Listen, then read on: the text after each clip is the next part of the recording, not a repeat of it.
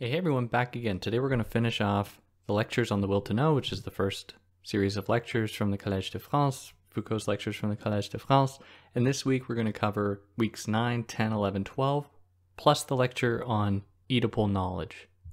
So if you're just jumping into this now, be sure to go check out episodes 1, 2, and 3 and go follow my podcast or YouTube channel on YouTube. If you found this on YouTube, you're going to be able to find it on a podcast platform, pretty much anywhere where you get podcasts, if you prefer that format. Or if you found this as a podcast, you can see me on YouTube where I sometimes release videos.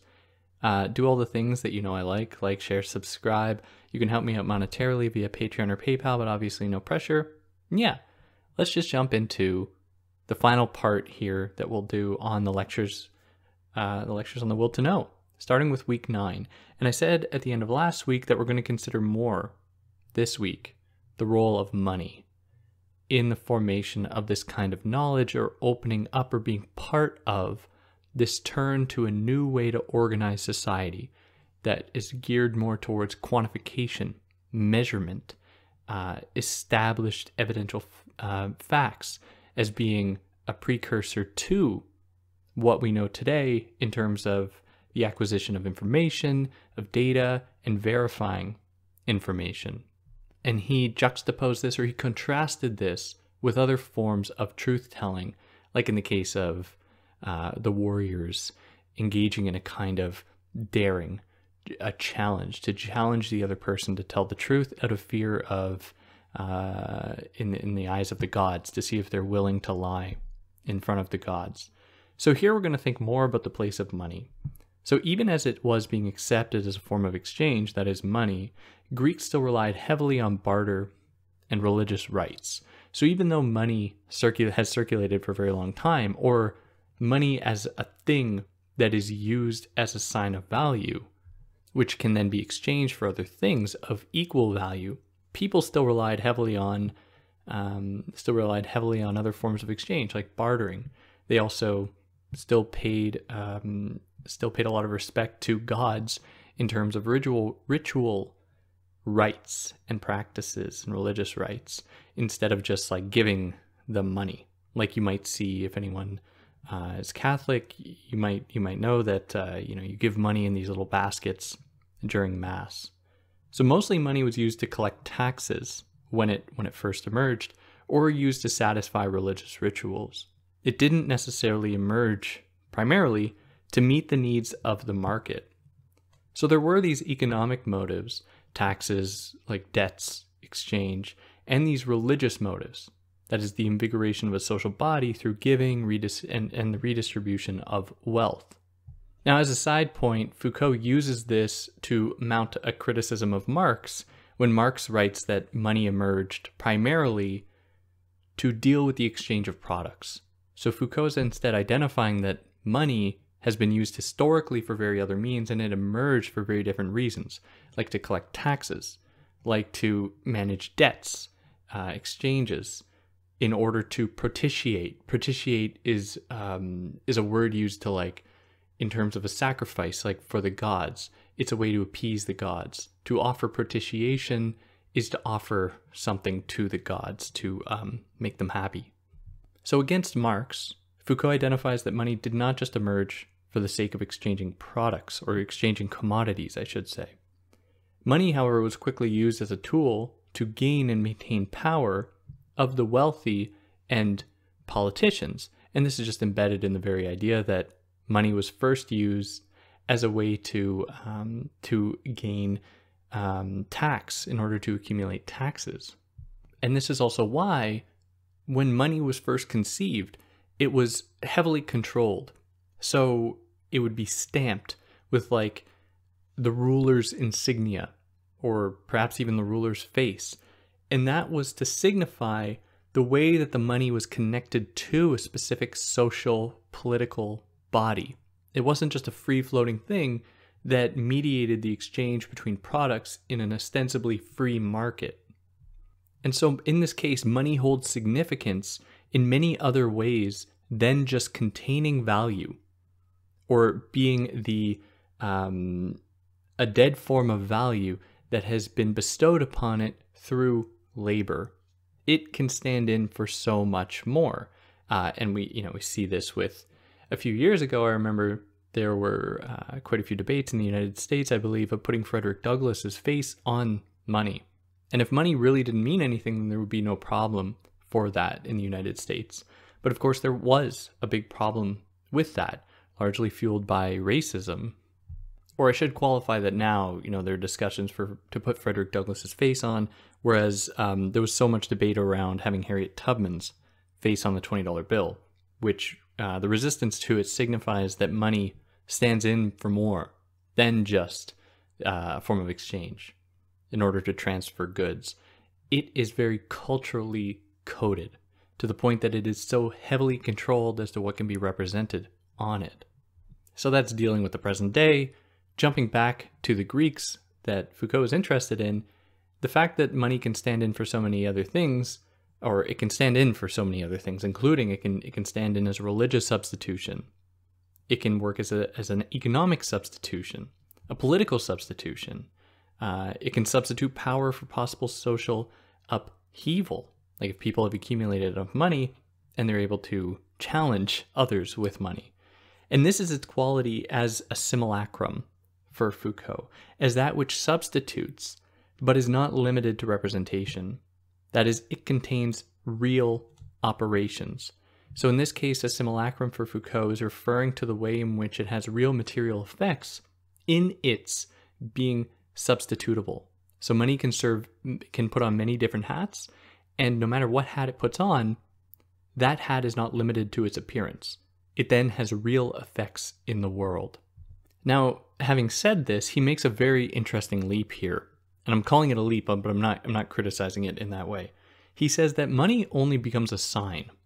That is, it stops to have these real attachments to the world. It only becomes a neutral sign when it has been totally absorbed by the market, and as it exists only as a representation of value, or of a commodity's value, in order to facilitate an equal exchange. And the only way this was able to happen was by virtue of the fact that it is a simulacrum.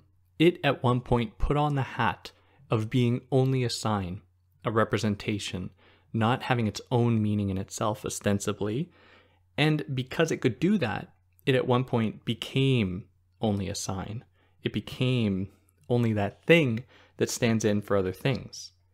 So in its capacity to quantify, measure the formation of money, it helps to limit the excess in order to accumulate, it helps to limit people accumulating too much money. And for those that are familiar with Aristotle's The Nicomachean Ethics, he says in there, very clearly, that it is the sign of an unvirtuous person to accumulate too much money. That is a sign of greed, it is a sign of a detachment from everyday life, and it's a move away from virtue.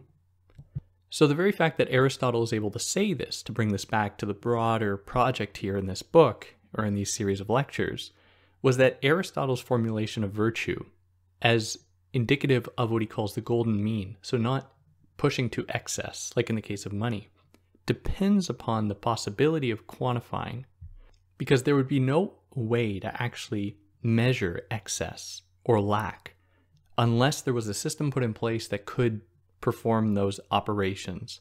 And this signals for Foucault, although he doesn't outright say it, it's kind of a missed opportunity, that Aristotle's formulation of knowledge hardly complies with some kind of transcendent, neutral, objective observation of the world and of people, but it is instead very much culturally and historically determined. It depended upon this transformation of knowledge towards quantification, measurement, linearity. It depended on this in order to establish itself as a form of legitimate knowledge. So money here is related to truth because it is an instrument of social regulation, correction, and rectification. And it can come to normalize itself and naturalize itself very easily in that way once it becomes to be associated with truth. It just stands in for other things. And by virtue of that, it will naturalize all of the relations that exist within it or among it, side by side with it. Now, over time, it would lose this potential when it became only a sign for an absent commodity, when it fully embraced this position as a sign. And this puts us here into week 10. And here he begins by thinking of the place of law as written and unwritten. So he tells us that an unwritten law is thesmos, and it is more like a rule, but a secret rule that people in power keep secret as a demonstration of their strong memories and ability to properly assess when a situation calls for that rule. So it is a secret knowledge that people hold on to and call out and bring up when they need to demonstrate they're having this secret knowledge, which is a way to demonstrate their power and their place up the social hierarchy. So that's an unwritten law, thesmos. He contrasts this with a written law, which is nomos. And this is more enshrined among the social body. It's more solidified. It's part of the social body. It's written down. People know it. However, written law can be changed through spoken word, and its appeal to something outside the written words. Or I should say, it can appeal to something outside of the written word. So even though we've written something down in terms of law, that doesn't mean that it can't be changed. Through the spoken word, through argument, through dialectic, through an exchange, people can agree upon new rules that can be written down. So the written word is not reserved for the world of writing. So here nomos, the written law, comes to be associated with nature and natural law because it's just taken to be true. It's just taken to be properly established because in this world now that we've arrived in, that Foucault has been tracing, there's an appreciation with this kind of recording and this kind of establishing rules that can be unchanged, that in this case, writing comes to be associated with naturality and with a kind of natural law. However, though, if the spoken word can alter it, like logos, if the spoken word can alter it, let's leave it at that, then nature can be altered by the spoken word, by logos. So what we have now is that there's the written law, there's the unwritten law, and then there's logos and education. So he suggests that good nomos, that is, a properly established written law, only emerges alongside good legislation, that is, eunomia, because you couldn't have a written law written out and established unless there was already a pre-established political order that could write down laws that the people would accept as being legitimate. So eunomia, that is good legislation, comes before nomos and is only a particular case, kind of branch of eunomia, that is nomos is. So you need to first have this good legislation to establish the written law. And so in that case, the written law is only a particular case of good legislation. But what does all of this have to do with money? Good legislation as a system of good, or seen as being good, uses money to help things largely as is, or to keep things largely as is. In Foucault's words, eunomia serves to limit economic redistribution where money plays the main role, and money makes it possible to limit the redistribution of power imposed by eunomia. So there's a kind of equilibrium here between good legislation and the circulation of money in early Greek society. So good legislation limits economic redistribution so that, poor people aren't going to get too rich.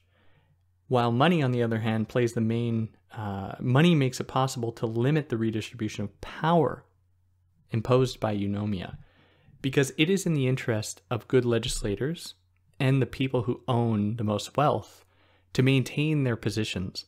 And they do have somewhat equal power at this point. And so what they want is to maintain each other and to help each other maintain their superior positions.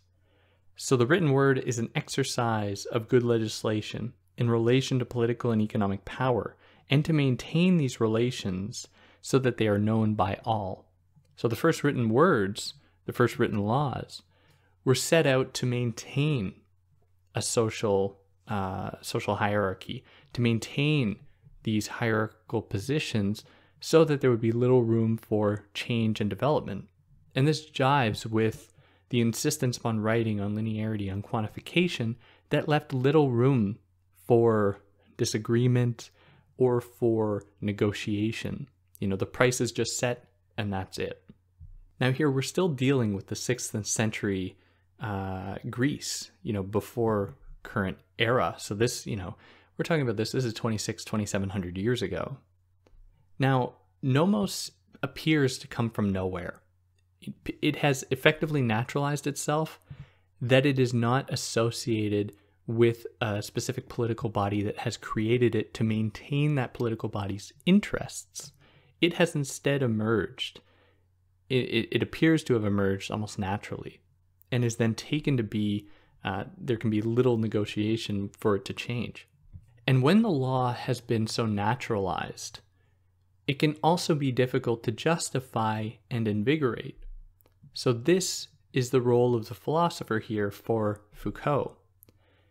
Someone will have to emerge who will reveal the law of things so as to give strength and vigor to a law of men which is at the same time incomprehension.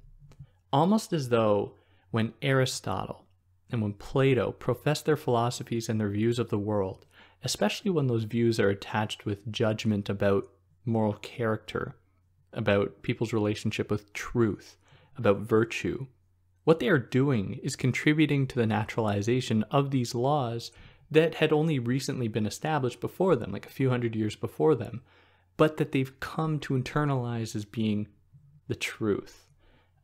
But when we actually dig into it, we find that they're quite incomprehensible, they're difficult to follow. Lots of laws are really inaccessible to regular everyday people. If you've ever tried to read legislation or tried to read laws, it's difficult to get through all the legalese, which is just a funny word for legal talk, legal jargon. And that puts us here into week 11. So here he turns to the question of purity. In Homer's Homer, characters are expected to bathe when leaving the battlefield and returning home. And this signifies how in that society there are separate zones.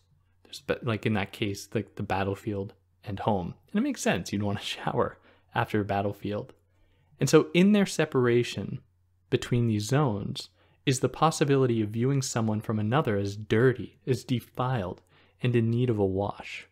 So if this just stopped with people, leaving the battlefield because they're probably dirty, going home, then fine, whatever. Except it extends much beyond that case. So like before a ritual, for example, but not when the requisite duties have not been completed. So if there's going to be a sacrifice, if there's going to be some other kind of religious ritual, you have to properly present yourself in that space. So it was kind of an effort or a view that people needed to come in neutrally to that space. And they held on their bodies the impurities of everyday life.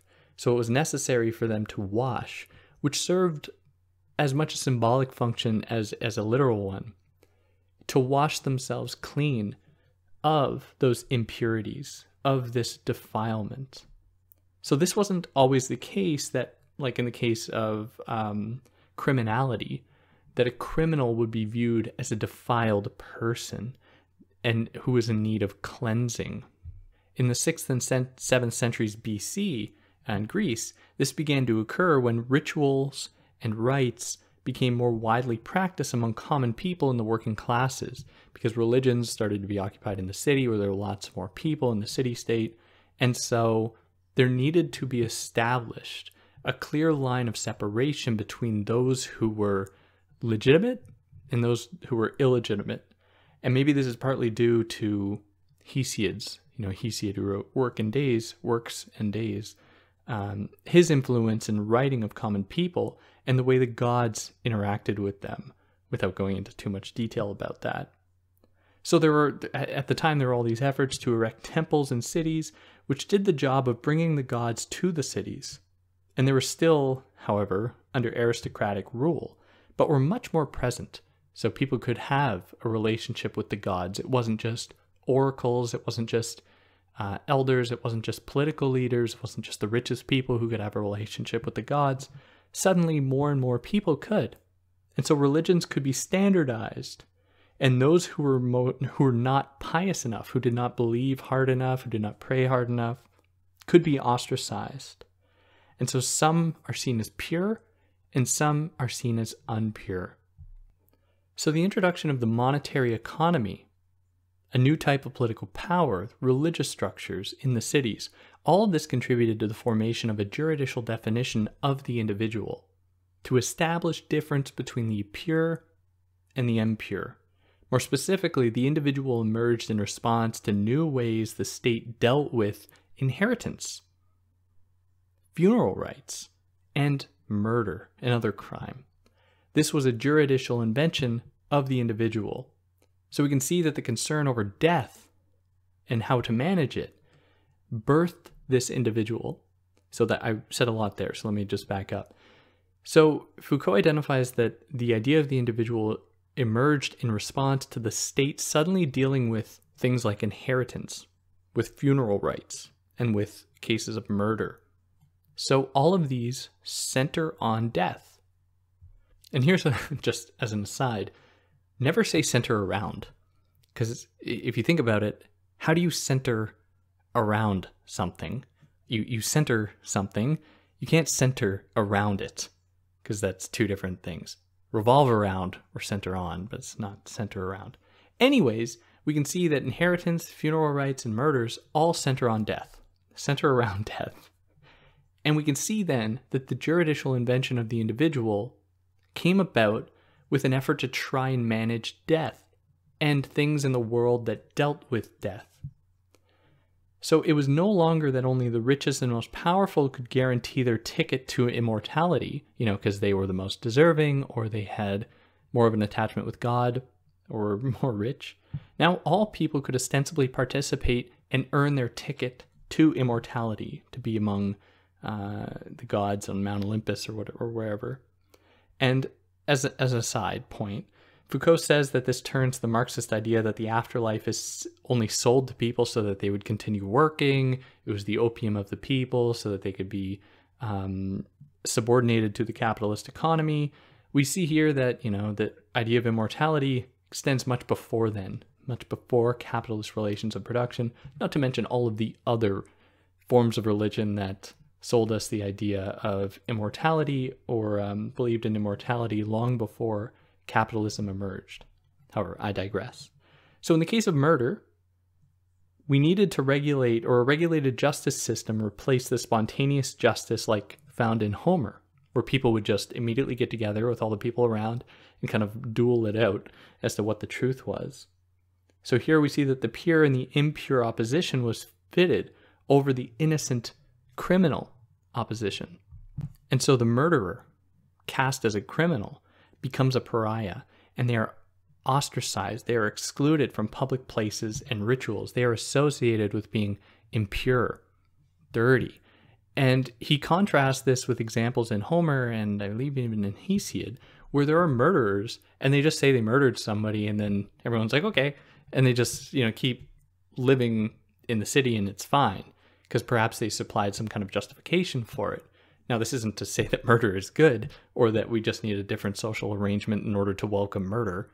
Not saying that at all. The point, though, is to acknowledge that there were these transformations in the way that people were perceived and how criminality was perceived. Not necessarily, it wasn't always seen as being a sign of impurity. So these people who were ostracized became associated with non-truth, being untrue, being unvirtuous, being unenlightened, emphasizing the need to prove whether the crime was committed. So if somebody was going to be ostracized, there had to be good reason for it. And for this good reason to emerge, there needed to be evidence supplied, which goes back to what we were saying before in the previous episodes about this change in the way that justice was conducted, not being a kind of oath-telling or truth-telling or a duel or a challenge, but now you have to bring evidence, you have to back up your claims, and all of this. And it had to be done in order to justify this severe punishment of ostracizing people. And that'll put us here into week 12. So with religion coming into the city, we saw the bridging of a new juridical religious order that demanded a new relationship with the truth. Then, and the need for facts to resolve issues. So as I've just said, because people were going to be experiencing new kinds of punishments in the judicial system, it was necessary to have new kinds of evidence to justify those punishments. And this was also a time in which, because the law was associated with naturality and was associated with the harmony of the social body, anyone who broke the law would be seen as somebody who was attacking the social body. So they had to be taken out of the equation. They had to be ostracized. They had to be punished, locked away, or whatever. So they would be a sign of the city's impurity, of the social body's impurity. So they needed to be handled in that way. Now, in the archaic period before this, the truth was left to the gods, remember. Now, however, humans must translate an event into a fact, that is, to properly deal with it, or into many different facts in order to properly deal with it.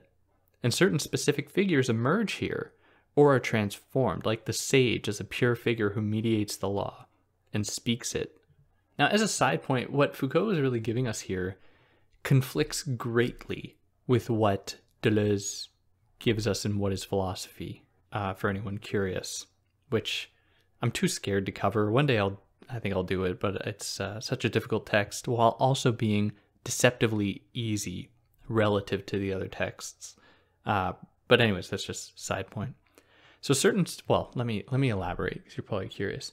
In What is Philosophy, Deleuze identifies the ways in which the ways that people interacted with one another changed, so that there could be friendship among people in the accumulation and the development of knowledge. It wasn't as though people needed to only rely upon oracles or sages or other hierarchically superior people in order to find the truth. They could philosophize among themselves, or they could share ideas among themselves, and that was the birth of philosophy. Whereas Foucault is suggesting that philosophy, as we know it today, in the Western sense, emerged at a time when there was a transformation of thought from an oral culture to a written one, from spontaneous types of communication to more laid out and established forms, the introduction of quantification, of measurement, that could that could supply the condition for philosophy as we know it. So here we see these new figures emerge or are transformed, like the sage becomes a pure figure who mediates the law and speaks that law. Then there's popular power that has the potential to oppose the law, like the people opposing the law, and to kill the sage. So, like some thought believes that popular power killed Socrates. Socrates is this kind of sage-like figure, and Socrates wouldn't defy the rules of the city. The rules set him to death, and he had the opportunity to run away because he believed them to be unjust, but he recognized that was, he had to submit to that law. And so it was seen as though popular power killed Socrates, killed that sage. Then there's the tyrant, at least according to the philosophers, that he was unjustly killed. Then there's the tyrant who exists between the sage, who embodies the law, and popular power that embodies a kind of chaos. For example, there's Oedipus, who establishes a law, but has it fall into chaos. And we'll talk about that more in the next section that deals specifically with Oedipal knowledge, which concludes this collection of lectures. So Oedipus, who establishes this law, and it falls into chaos. Now, as a kind of side point, Foucault says that this is the problem with Freud. We'll talk about this as well more next time, which we're about to get to, where Freud tried to find a universal truth within Oedipus's actions. But in doing so, he misses the way that the imposition and search for truth undermine this figure of truth, that is Oedipus. And what I mean by that, or, I'll just leave you with that, and we're going to talk about it in a minute. We'll develop it in a minute. And that puts us here into the course summary that is offered. And it's just a lot of review, which isn't totally necessary to get into. And all I really want to say was the extent to which that these lectures reveal the need for us to study the will to know, and how knowledge was organized in such a way as to permit the belief that there's this kind of natural propensity for knowledge itself, how there was this desire to will and to know. So now we're going to get into the lecture on Oedipal knowledge. So this is about Oedipus the king, and just a brief plot summary, because it's important to know, is that, okay, Oedipus is king, and he has to figure out who killed Laius, because he didn't know it was Laius that he had killed, which is just to put it very simply. So Oedipus is king, and he has to solve a murder. Who killed King Laius? So King Laius is Oedipus's father, and when Oedipus was born, right before he was born, King Laius learns that, at least from an oracle, that his son is going to kill him, and so King Laius freaks out and sends his son off to, I believe he tries to even have him killed, sends him down a river or something, and he's picked up by the king and queen in Corinth. And so as Oedipus grows up, he catches wind of the fact that he's going to fulfill this prophecy that he's going to kill his father. And so he's like, crap, I mean, my parents live in Corinth. He believes the parents that adopted him are his real parents. And so he leaves there and goes to Thebes. Wow, I didn't know how to pronounce that word. Thebes. Laugh at me in the comments, please. Thinking that his real parents are in Corinth. But in Thebes, he meets Laius the king, ends up killing him and marrying his wife, which turns out to be his Oedipus's mother. So this is like, he couldn't escape his fate, no matter what. So now Oedipus is king, and he has to figure out who killed Laius, because he didn't know when he actually did this. An oracle tells him, hey, I think it was you. And Oedipus is like, nah, screw that. I didn't do that. That wasn't me. But it's this entire murder mystery. He's essentially trying to find out who killed his father, which was him. And that's the slow progression of the story until he finds out that it was he that killed his father and married his mother, and he punishes himself by putting out his eyes. Now, Freud, of course, picked up on this to say that all young boys have this desire to kill their father and marry their mother. They try to, they want to match their father's power in order to earn the affection of their mother, which a properly socialized boy won't do. What they'll instead do is displace that desire onto other women and be competitive with other men, which I don't think anyone really believes this anymore. Like, if you do, then I think you should reflect a little bit, but that was the Oedipus complex according to Freud. Now, the story is not just about that, though, Oedipus the king. It is about a man who's trying to find proof of a crime, and he's going through all of these people, these testimonies, people's beliefs, gathering evidence, ultimately implicating himself.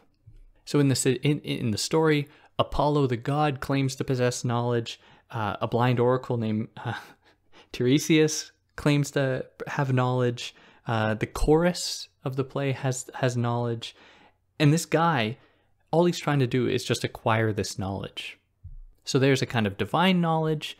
There's the knowledge of oracles, of gods, but then there's also the knowledge of just regular people.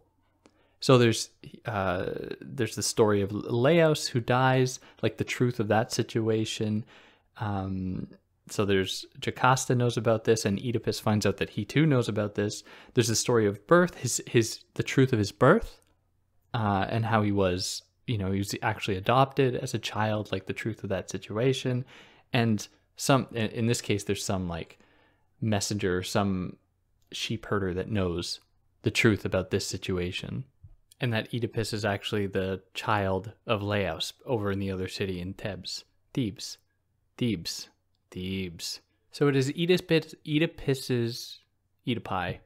Oedipus's responsibility to gather all the information he can from this person who saw what they saw, what the oracle knows, what the gods know, piece all of this together in order to put the story together, in order to find the truth. And Oedipus is himself, not only by virtue of the fact that he's pursuing all of these different people, but he is himself a fragmented person. He has so many different identities. He's outcast. He's a king at some point. He's Corinthian. He's Thebesian. He's a husband. He's a son. He plays all of these different roles, really fragmenting his identity, which makes it all the more difficult to just like attribute all of his ills to his desire to kill his father and marry his mother, as Freud reads it. But Oedipus's concern with the truth is overshadowed by his desire to retain power. He still wants to be king. And if it was found out that he killed the last king, that wouldn't look very good. So he's smart, and he solved the Sphinx's riddle, of course, so he can demonstrate that. But he doesn't try to solve the riddle of himself. And as he pieces together the information, he starts to want the truth less, because that would mean that he's implicated. He's the one that killed Laos. So he possesses only a tyrant's brand of knowledge, because when the facts don't suit him, then he's going to try to skew them for his benefit. Now, by contrast, there is knowledge of a religious figure sovereign who is attuned to the gods, if someone just ascribed all of their knowledge and everything they know to what the gods have offered them. So both religious and tyrannical knowledge are conducted in an ordered way, but they differ in their procedures, how they are actually conducted. So in Oedipus, there is evidence of the oath, like from the Iliad, with the warriors, oath taking and oath giving in their procedure for truth telling. And his emphasis on the tyrannical form of knowledge was so great that once he found out the truth, he couldn't live with it. He had to put out his own eyes so that he could no longer see the truth, because it blinded him. He could not possibly deal with it. So he was in the pursuit of truth so long as it benefited him, which, if we situate in the broader context of these lectures, signals the fact that truth can be very much contextual and can serve various ends. And the way that it is assumed to hold such a superior status, in the way that it is procured, how we actually arrive at it, it signals the extent to which we are bound up within a certain contextual historical moment that appreciates that kind of truth-telling and those procedures we use to arrive at truth. And Foucault takes this opportunity to think about how reductive Freud's reading of this story is by reducing it only to a matter of sexual desire, as though there are not all of these other competing desires at play here. The desire for truth, or the will for truth, the desire for power, the will to power, how they mesh, how one's desire for power imposes the rules of what can be considered truth, what can be considered knowledge, and when that doesn't work out for them, how they cannot live with it and have to then put out their own eyes. So the eyes not just being a metaphor for testicles in a kind of castration type situation, the eyes meaning something else. Where seeing and commanding through sight by putting people under your gaze is a way of acquiring power. It is a way of achieving power. Like at the beginning of, if anyone's seen the movie Blade Runner, you'd know that the eye is central to that movie. Right at the beginning, there's this eye, and in the eye there's all these, we see the cityscape and all of its industrial, the industrial hellscape that it is. And we are asked to wonder, like, what is the role that this eye serves? Is it us? Is it our eye? Is it the eye of another overseer of this world? How can there be an overseer of this world? Is it just a pedestrian? Is this how they see that world?